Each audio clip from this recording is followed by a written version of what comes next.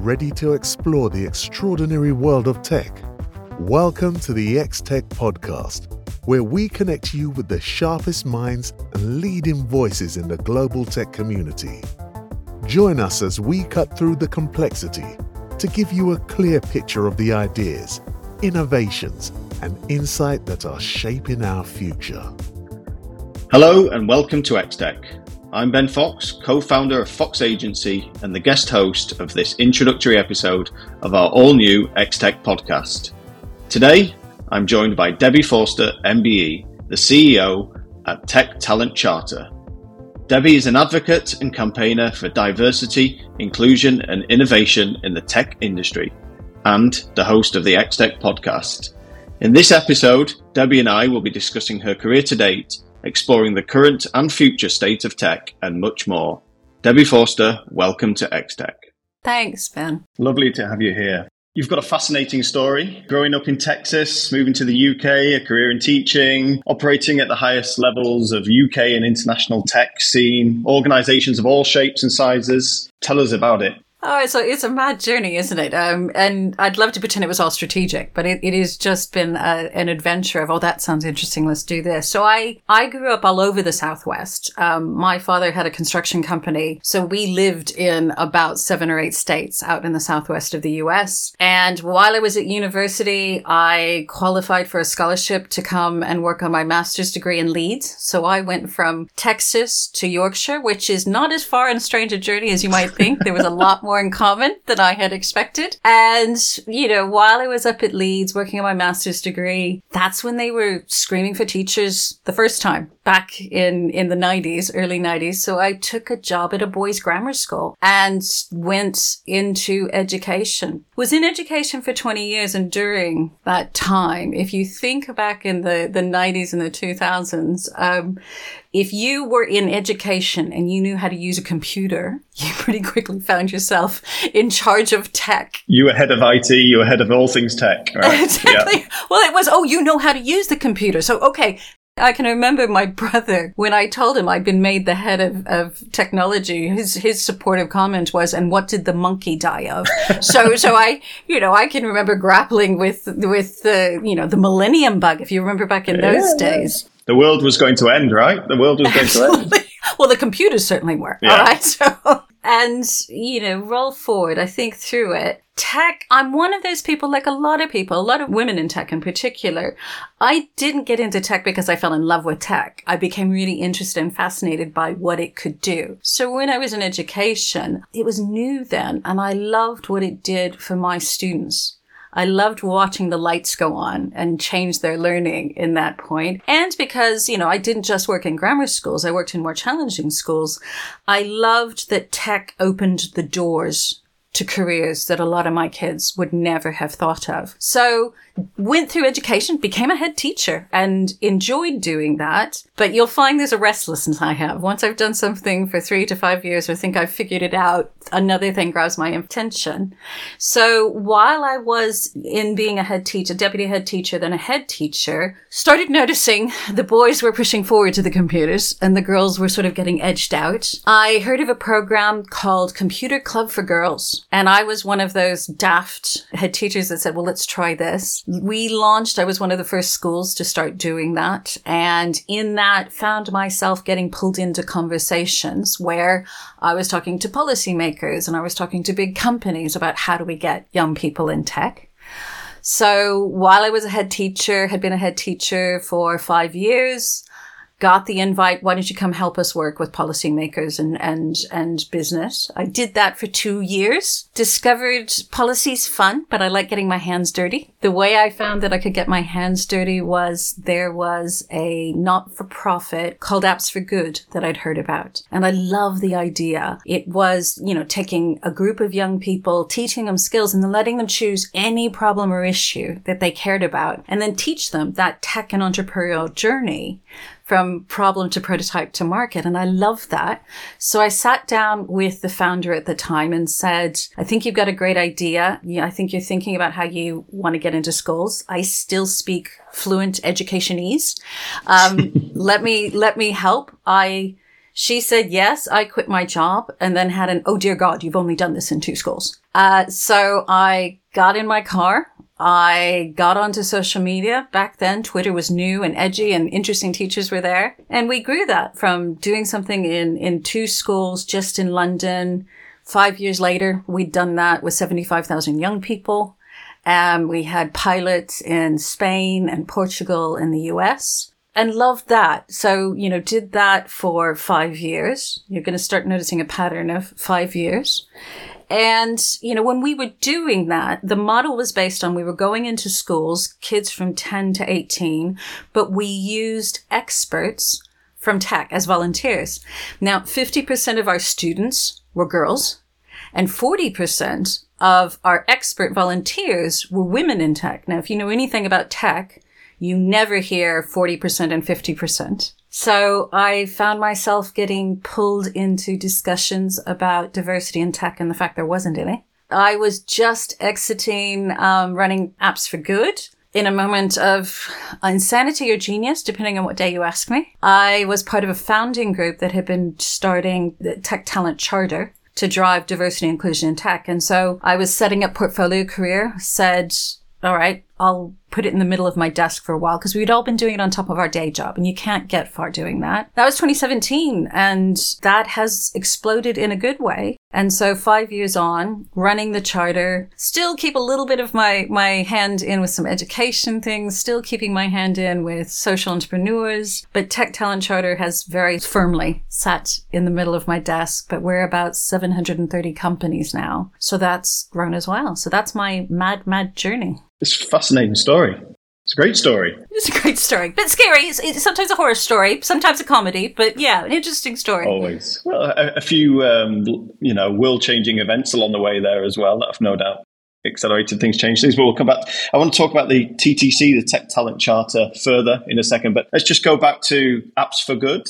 I think it's a great story. I mean, bringing opportunity around technology and apps to 75,000 young people. What did you learn during that experience? Lots of things. I think the first thing that we really learned was a way to try and reach young people when we talk about tech. And the first thing is that you don't start by talking about tech. We need to remember the more we are talking to young people, tech is ubiquitous and they don't even understand that term, and for us to say, would you like a career in tech is to previous generations, would you like a career in electricity? What does that mean? Tech is everything. And by starting with the idea, the simple one of what do you care about? What are you passionate about? What are the problems that matter to you as a young person? And showing them stories, showing them ways that tech can be used as a tool and showing the how. Once young people can own the why, they'll do all manner of things, however difficult, to learn the how. And so it was realizing that once we set them free in that sense of you choosing the problem issue, that you're not going to study it because we told you it's important and you're not going to do it because we've told you theoretically how. You start with the why. The lights go on. And then, then you just try and get out of the way to let them figure those things out. And I think, the other thing is that powerful partnership where industry can lean in to work alongside teachers. I think too often we position it of schools are bad guys not doing this, etc. They're keen, they're busy, and they're trying to keep up with a field that we can barely do when it's our full-time job. Mm-hmm. I'm obsessive about connecting the dots, not reinventing the wheel. So where you can bring together those partnerships of companies and tech professionals with passionate teachers, with young people, that's powerful. So it's still going on, and I love hearing about how it goes from strength to strength. They're really focusing, and I think for young people, there's a lot of passion around the environment. So Apps for Good is still out there, still pioneering new ways because young people are hungry to try and learn about how they can use tech to solve problems. I'm assuming through the challenges and the solutions that they found that you experienced during your time at Apps for Good, they bring a unique perspective to things as well that perhaps older people, grown-ups, adults, whatever you want to call them, don't necessarily have those perspectives, right? Absolutely. I mean, I loved watching because when we would teach teachers how to deliver it, we'd make them do the course, as it were. And I remember one real contrast was both the teachers and the kids would often want to look at the problem of bullying and watching the really different response, because teachers were immediately about, and how do you get adults in to come in and fix this for kids? Whereas kids were very much, how can we help us find out how to do these things? And so, but that's true of tech. The best solutions come from people who live in and experience the problem, the situation, the issue. And, we had kids coming up with apps on how to help you not sleep through your alarm. I loved one app that was about, if you are LGBTQI+, how can you find out things on your app in a safe way? And one of the things I thought was really clever, the way they did it, is they came up with an icon, because initially when people were trying to help them, they were coming up with very LGBTQI+ icons. And the kids are immediately saying, absolutely not. Because if you're a teenager, somebody will always pick up your phone in a way that we don't as adults. And so they said, you have to, everything about this has to allow it to be undercover to protect the privacy. And so it's when we let people really know the problem, start with the problem, not the tech, you get the real innovation, the really interesting ideas. And we had everything. We had cattle, we had sleeping through alarms, we had getting home safely. And that's why we had such support from experts, because they would come away so buzzed about how the young people would think and approach problems in such a different way. Well, they were approaching, great examples there, approaching real life problems or challenges that they face in their own lives, right? So it's relevant Absolutely. To them. It's not imposed on Absolutely. them from above by adults, etc. So great examples. So I just want to flash forward a few years, 2017. 2017 was a big year for you. Well, a big year anyway, and we'll come back to that in a second. 2017 awarded an MBE for services to digital technology and tech development. Tell us about that experience. I was mad. It was in my last year at Apps for Good. These sorts of things, anyone that has experienced this, it comes from nowhere. So a letter came in to my house and my partner called me and said, why is Buckingham Palace sending you a letter? Everyday occurrence, right? Well, me and Liz used to really chat. We were pen pals for a long time. It was an incredible honor, but I have to say, when my partner first opened it and sort of said, go down, go somewhere privately so I can tell you this, because you're supposed to keep it top secret. I thought it was a practical joke, Ben. I literally thought, no, now turn it over. Really, no, who's it from? What is this hilarious joke? But who did it? So it came really from nowhere. And then, the pomp and circumstance around it. I loved that bit where you're waiting to go out and you're talking to other people, and just amazing people from every walk of life. Incredibly humbling, hearing all the stories in the room as you're waiting, faintly terrified to go in and to think, try not to fall over when you curtsy. Because bluntly, where I grew up out in Texas and Arizona and New Mexico, we didn't learn how to curtsy. Not a big thing on the curriculum. No. Yeah. So incredible honor. And, but for me, but I think also for all of us at Apps for Good, it was that sort of nod that we had made a difference in terms of opening doors. You've had numerous accolades over the years since then as well, or prior to that and since as well. But I said that 2017 was a big year because that's when I believe discussions around setting up or founding what has become the Tech Talent Charter, TTC, happened. So just prior to that, in my last years at Apps for Good, as I said, I'd been pulled into these discussions. And again, I think you'll notice I'm not the great founder. I'm not necessarily the person who has the great idea. I'm really clear. I'm the person who can say, my God, that's a great idea. We can make it work. So someone called Sinead Bunting had the idea about the Tech Talent Charter, had written it and gathered a few of us together. And there may have been some glasses of wine in discussing it, and really wanted to, let's stop just sitting around and thinking someone should do something about diversity and inclusion. Let's do something. And I was one of the ones that just said, if I have to go to one more roundtable event on why there's no women in tech, my head's going to explode. I'm so sick of talking about the problem when there's solutions out there. And I'm so tired of going to another big corporate event where people have spent thousands of pounds and hours and energy to reinvent the same damn wheel that the company around the corner. So as long as we're not going to do that, let's figure something out. And so the birth of the Tech Talent Charter was sort of 2015, 2016. But it was a group of us doing this on top of the day job. But there were 17 amazing companies who were sort of there with us all along the way and doing that proof of concept. So, a startup. 2017 came along. I had just left Apps for Good, had been talking to Amali de Alwis about this and saying, well, okay, while I'm trying to figure out what I'm going to do next, I'll lean in. So that was 2017.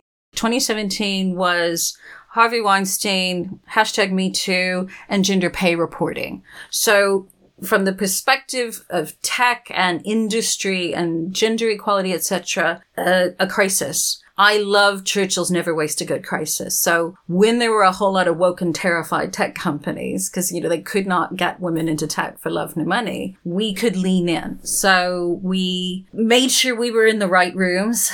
Government asked to see us. A few of us had put together for this meeting with government, a proposal. They gave us some seed funding. That was March of 2017. And we started. And by Christmas, we had 100 companies. By the following year, we had 250. And, throughout this, we've never wasted a good crisis. When COVID was coming in, we could be talking about, and this is what you can do as people are losing jobs. This is how you can use retraining to get people into jobs. So I don't want crises, but when it happens, we do our damnedest to be there and figure out how do we use that as the next wave to push things forward. I love that. I think it's great, the whole never waste a good crisis perspective. And it's true though, isn't it? Right? Absolutely. It creates the opportunity as much as anything. And it cuts through the noise. It cuts through and clarifies what's important. And these are the actions. And I think, also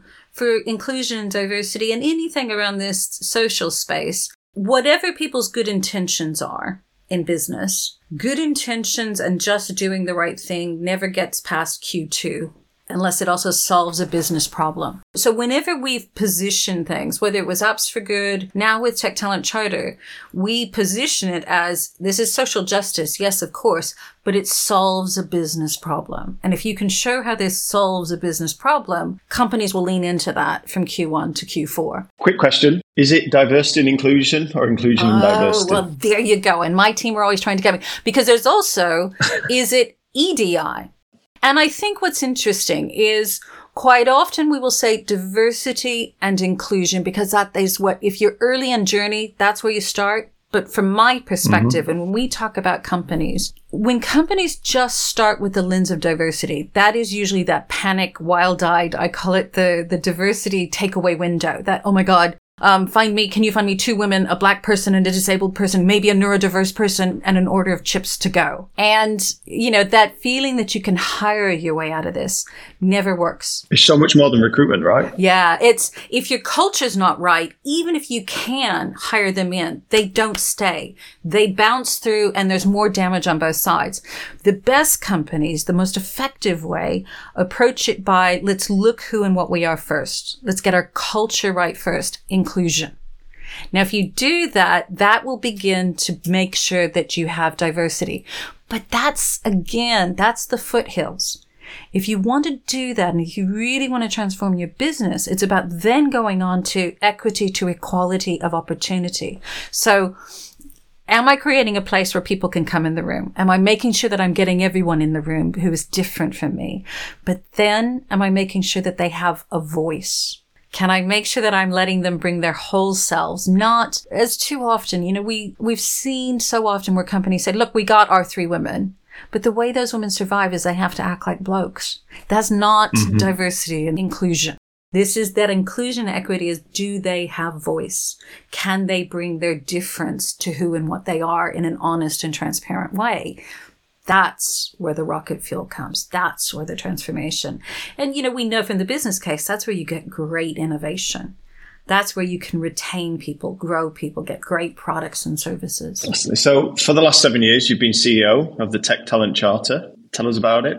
What is its purpose? How does it work? And I guess more important, equally as importantly, how can organizations of all sizes get involved? I think some key things to think about for the charter is we're not for profit. All right. And people will say to that, because behind the scenes, we're 6 to 7 people at any given time running this organization with 700 organizations. So our role is to bring together the whole ecosystem. So it is free for companies to join. And people always go, really, is it free? No, it's free. It's absolutely free to join the Tech Talent Charter. Companies, when they join, are part of the ecosystem. So I have employers of tech. So yes, I have Microsoft and I have Cisco and I have Salesforce, but I've got Lloyds Bank. I have Sky TV. I have Cancer Research UK.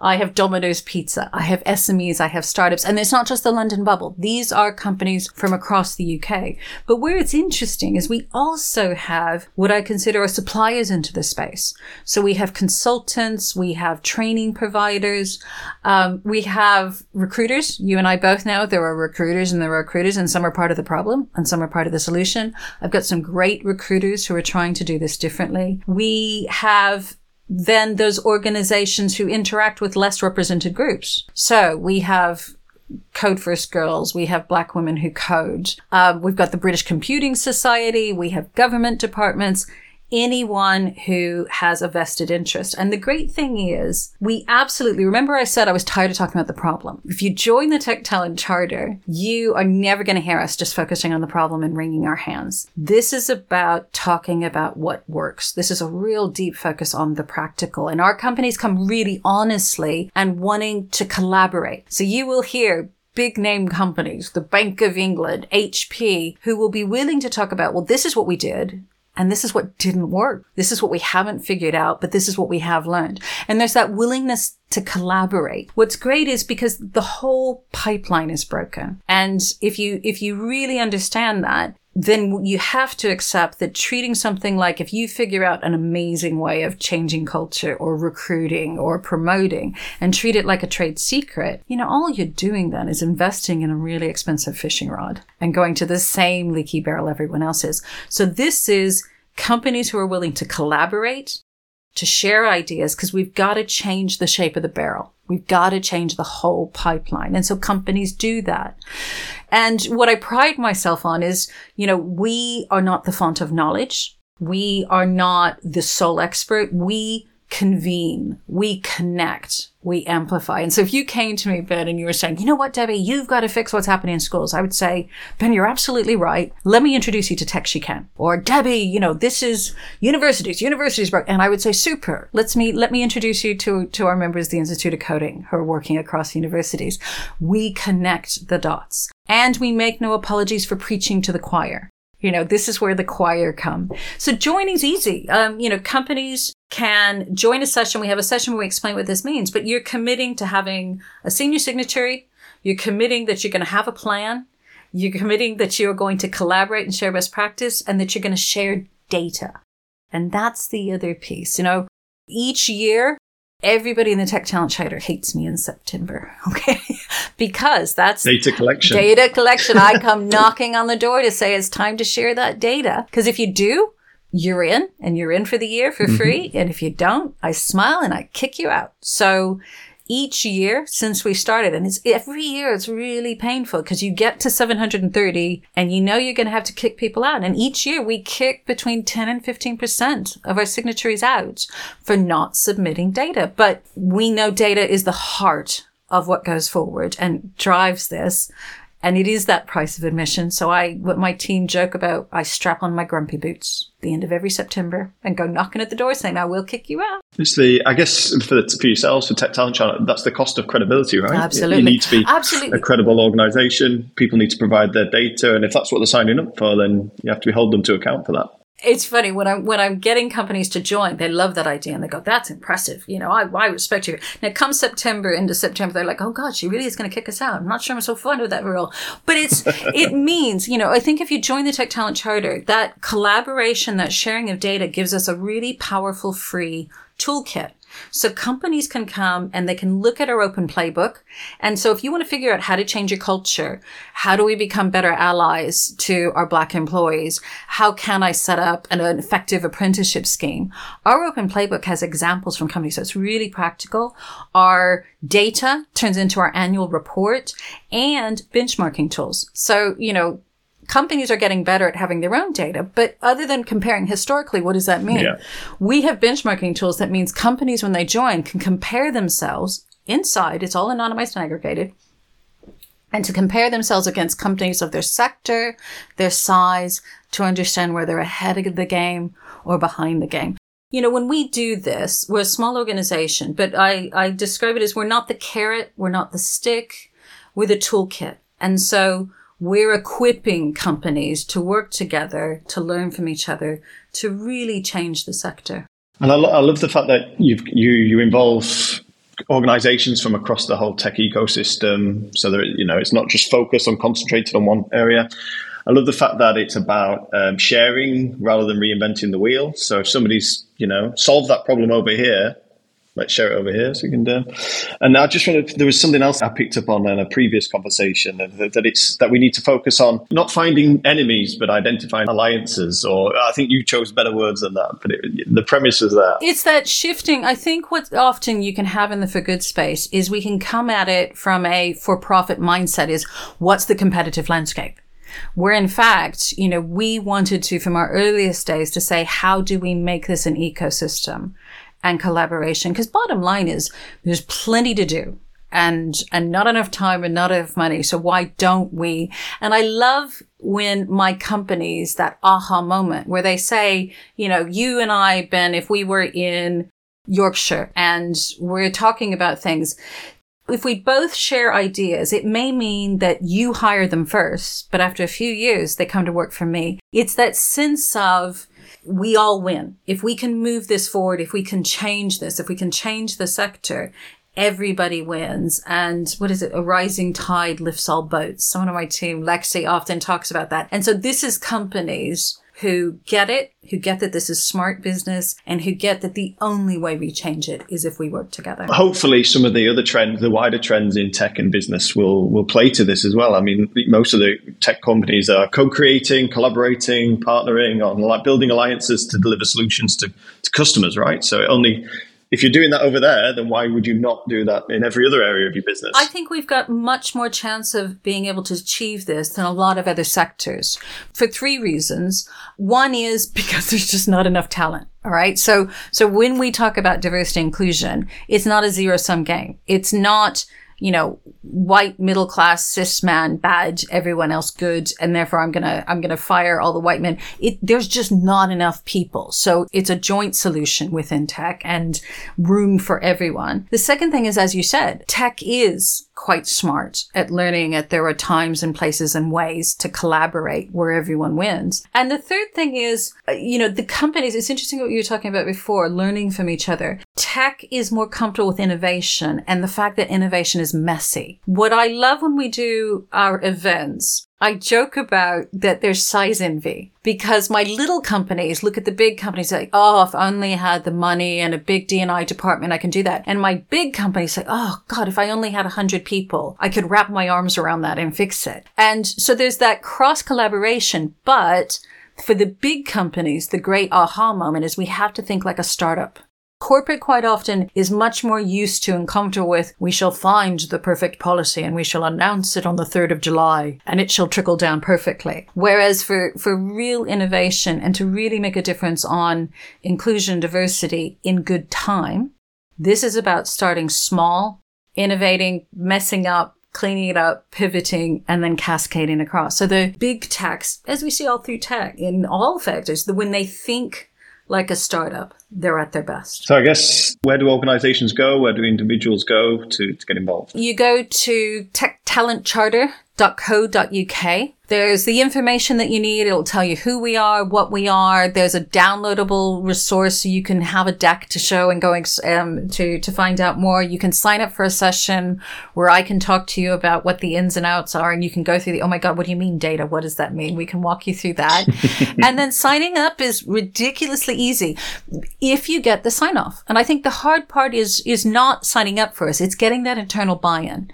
And you do have to get that sign off at the top. They have to get it at the top table. This is why we share data. This is why we're going after diversity and inclusion. But we ask for 4 contact points, a senior signatory, a principal day-to-day contact, someone for data, because remember, they're going to hate me, and somebody on PR, because being part of the charter, there's some great opportunity for good PR. We get some information and then we onboard you. It is just that simple. And then you're in that journey. And as long as every year you give me my data in September, it's your ticket to the all-you-can-eat buffet. You get as involved as you need to be. It's not a set menu. Some companies come in and get really involved, sponsoring events for us, coming to events, sharing things with the open playbook. Others start more slowly. They want to consume. I want to hear a few things. I want to use your report. I want to use your open playbook. But it's horses for courses, because I think the other thing about the charter is we have companies at every stage of the journey. We've got some companies who are newly woke and terrified and want to figure out what to do. We've got some companies that are doing it as on the journey. And then the great thing is we've got companies that have been doing this for 10 or 15 years and have some fantastic insights to share. But nobody has said to me yet, you know what, Debbie, here's all the answers. Here's the answers to the exam question. This is what we do. Everybody is trying to figure out and broaden it, because this isn't just women in tech, is it? This is looking across all of the lenses. And I love hearing how companies are really digging in deep to think about how are we more inclusive for neurodiverse people? How are we removing the barriers for our LGBTQI+? How are we looking at retraining schemes? You know, a lot of people out of the jobs. How can we use apprenticeships, boot camps, all the different programs to bring in people from those side doors or retrain internally? You know, I've got a lot of people that might be heading out the door or I might have to get rid of, but they know my company. They know my product. How could I retrain them to bring them in? So it's a job I don't think that'll ever be done, but it's a job that we would love to work ourselves out of a job. Each year we've said if we're doing the same thing 5 years' time, we failed. And so the horizon keeps moving ahead. We keep going after it. The numbers go, but there's still so much to be done. And, you know, I talk about never waste a good crisis, but also never underestimate that there's a new crisis. COVID threw open some doors for inclusion diversity. It proved things like, yes, people actually can work from home. People can work flexibly, but it also has driven people back to first principles and old ways of thinking. So it's nothing that we can get complacent about. Every year is a new year in inclusion and diversity. And there'll be unforeseen events and situations. Absolutely. And groups. And pushback. I think there's something we always need to know. We need to take people with us. We've seen, haven't we, in the news where in certain companies there's been this blow up from represented people feeling threatened. And so I think one of the powerful things, you know, we said from the earliest days when we first just focused on gender, if all we're doing is talking to a room of women, we've not got this right. The men have a role, and where men have seen they can be allies, they can be champions. And actually, if you get the culture right, if you get inclusion right, men win too. This is a win for everyone. And, you know, I love when we would talk about things like family flexible working, and when we would talk about those sorts of things, the women nod openly and the men come up to you quietly and whisper, yeah, that'd be really great. We could never do that in my company as a man.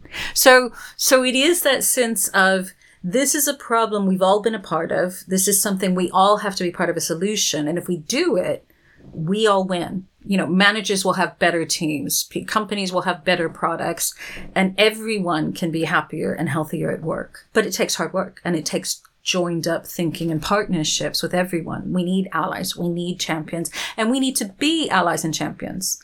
I'm a white woman of privilege. I'm a white cis woman of privilege. So I need to be on the journey to understand, how am I an ally to Black colleagues? What am I doing to be really inclusive with LGBTQI+? I'm on a journey of trying to learn to understand, what does neurodiversity mean? How can I make that easier, not harder, for people who are neurodiverse in that respect? There's this idea that we all need to be comfortable with having these uncomfortable discussions, right? And that's it. And that's at the heart of it. And when we can get comfortable with being uncomfortable, and when we can understand nobody has all the answers. I was at an event with Lloyd's Bank that was looking at LGBTQI+, and someone on the panel I love said, you know, what's the first thing you can do in becoming a great ally or champion was learn how to apologize well. Because you're going to get it wrong, and learn to accept that and how to put it right as quickly as possible, not make it about you. That's that first step. And so I have got it wrong. You know, I've misgendered people. I've said things that I look back and think, oh God, I'm sorry. You know, so it's that being willing to learn that makes it exciting and makes it interesting. I just want to move on to talking about XTech, because we are delighted that you are going to be the new host for XTech.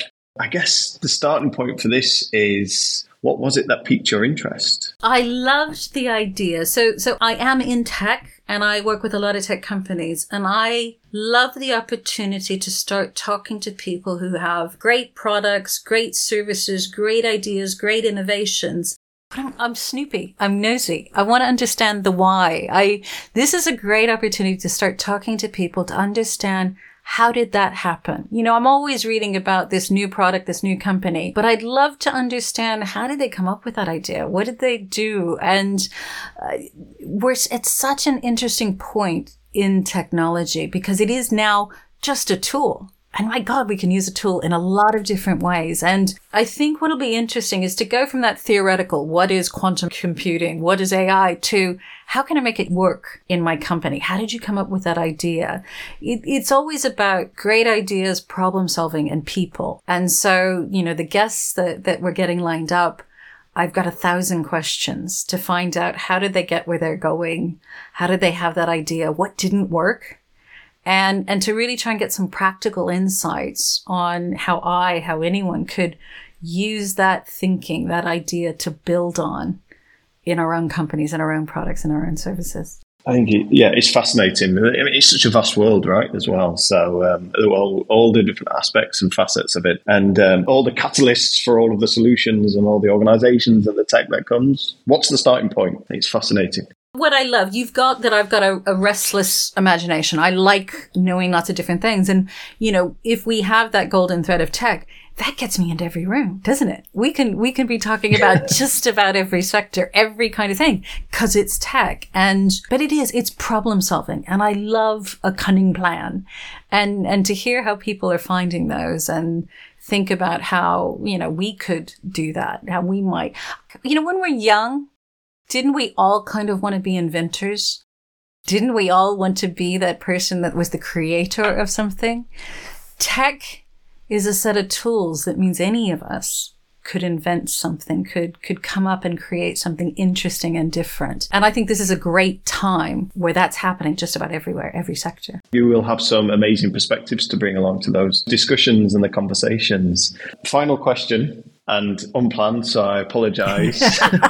She says now, nervously sipping her tea. Okay, we'll put it in the context of XTech. 1, 2, 3 dream guests that you'd love to speak to, and they don't have to be individuals, they could be organisations or people with different perspectives. My dream guest will be the guest I haven't thought of yet. What I'm already doing now, I have this lovely opportunity of every time I'm reading the news, every time I'm reading the different magazines and stuff, I'm starting to drop down. Oh, I'd love to talk to them. Oh, I'd love to think. I want to understand. I want to see some real use cases for Web3. I got to say, I look at things on Web3 and I think, you know, they've tried it with Google Glasses. They've tried it with those things. What does that mean? I want to see some powerful ways. I'm tired of the horror stories. I want to hear some really interesting examples on concrete ways on how people are using AI in a really different way. I want to understand, I think we've got a lot of terrible, terrible stories on how tech and social media, etc., is hurting people's mental health. But I also know there's some powerful stories on how people are using tech to build people up, to support mental health, to help people. So I want some good news stories there, and I want to know how they did it. And for me, it's less a dream guest. I think what's happening in tech is fewer revolutions, more evolutions. I want to start hearing how Company A and Company B came up with an idea with something from Company C and made something. I want to hear the magic, the aha moments of, oh my God, I'd never thought about that. That's really, to me, the great guests are probably people I haven't heard of yet. That's where I want. I want the stories. I want to feel like I got to hear this and I had never heard of that before. And that's amazing. That's really interesting. I think we're in for some fascinating conversations. I hope so. Debbie, thanks for your time today. I really appreciate it. Thanks so much. It's really been great, and it's going to be an exciting journey, Ben. You can join us on our journey by following along with the podcast. We've got amazing guests lined up from the world of global tech, so make sure to subscribe wherever you get your podcasts. We'd love to receive your thoughts on what you've heard, or if you'd like to be a guest on the show, drop us an email at xtech@fox.agency. A special mention to the people that make this show possible: Zoe Woodward, our executive producer, Hannah Teasdale, our podcast producer, and the whole team of tech experts at Fox Agency. I'm Ben Fox, and you've been listening to XTech from Fox Agency. Keep exploring the world of tech. Subscribe to our podcast and never miss an episode. To discover more opportunities for global B2B tech brands, visit fox.agency today.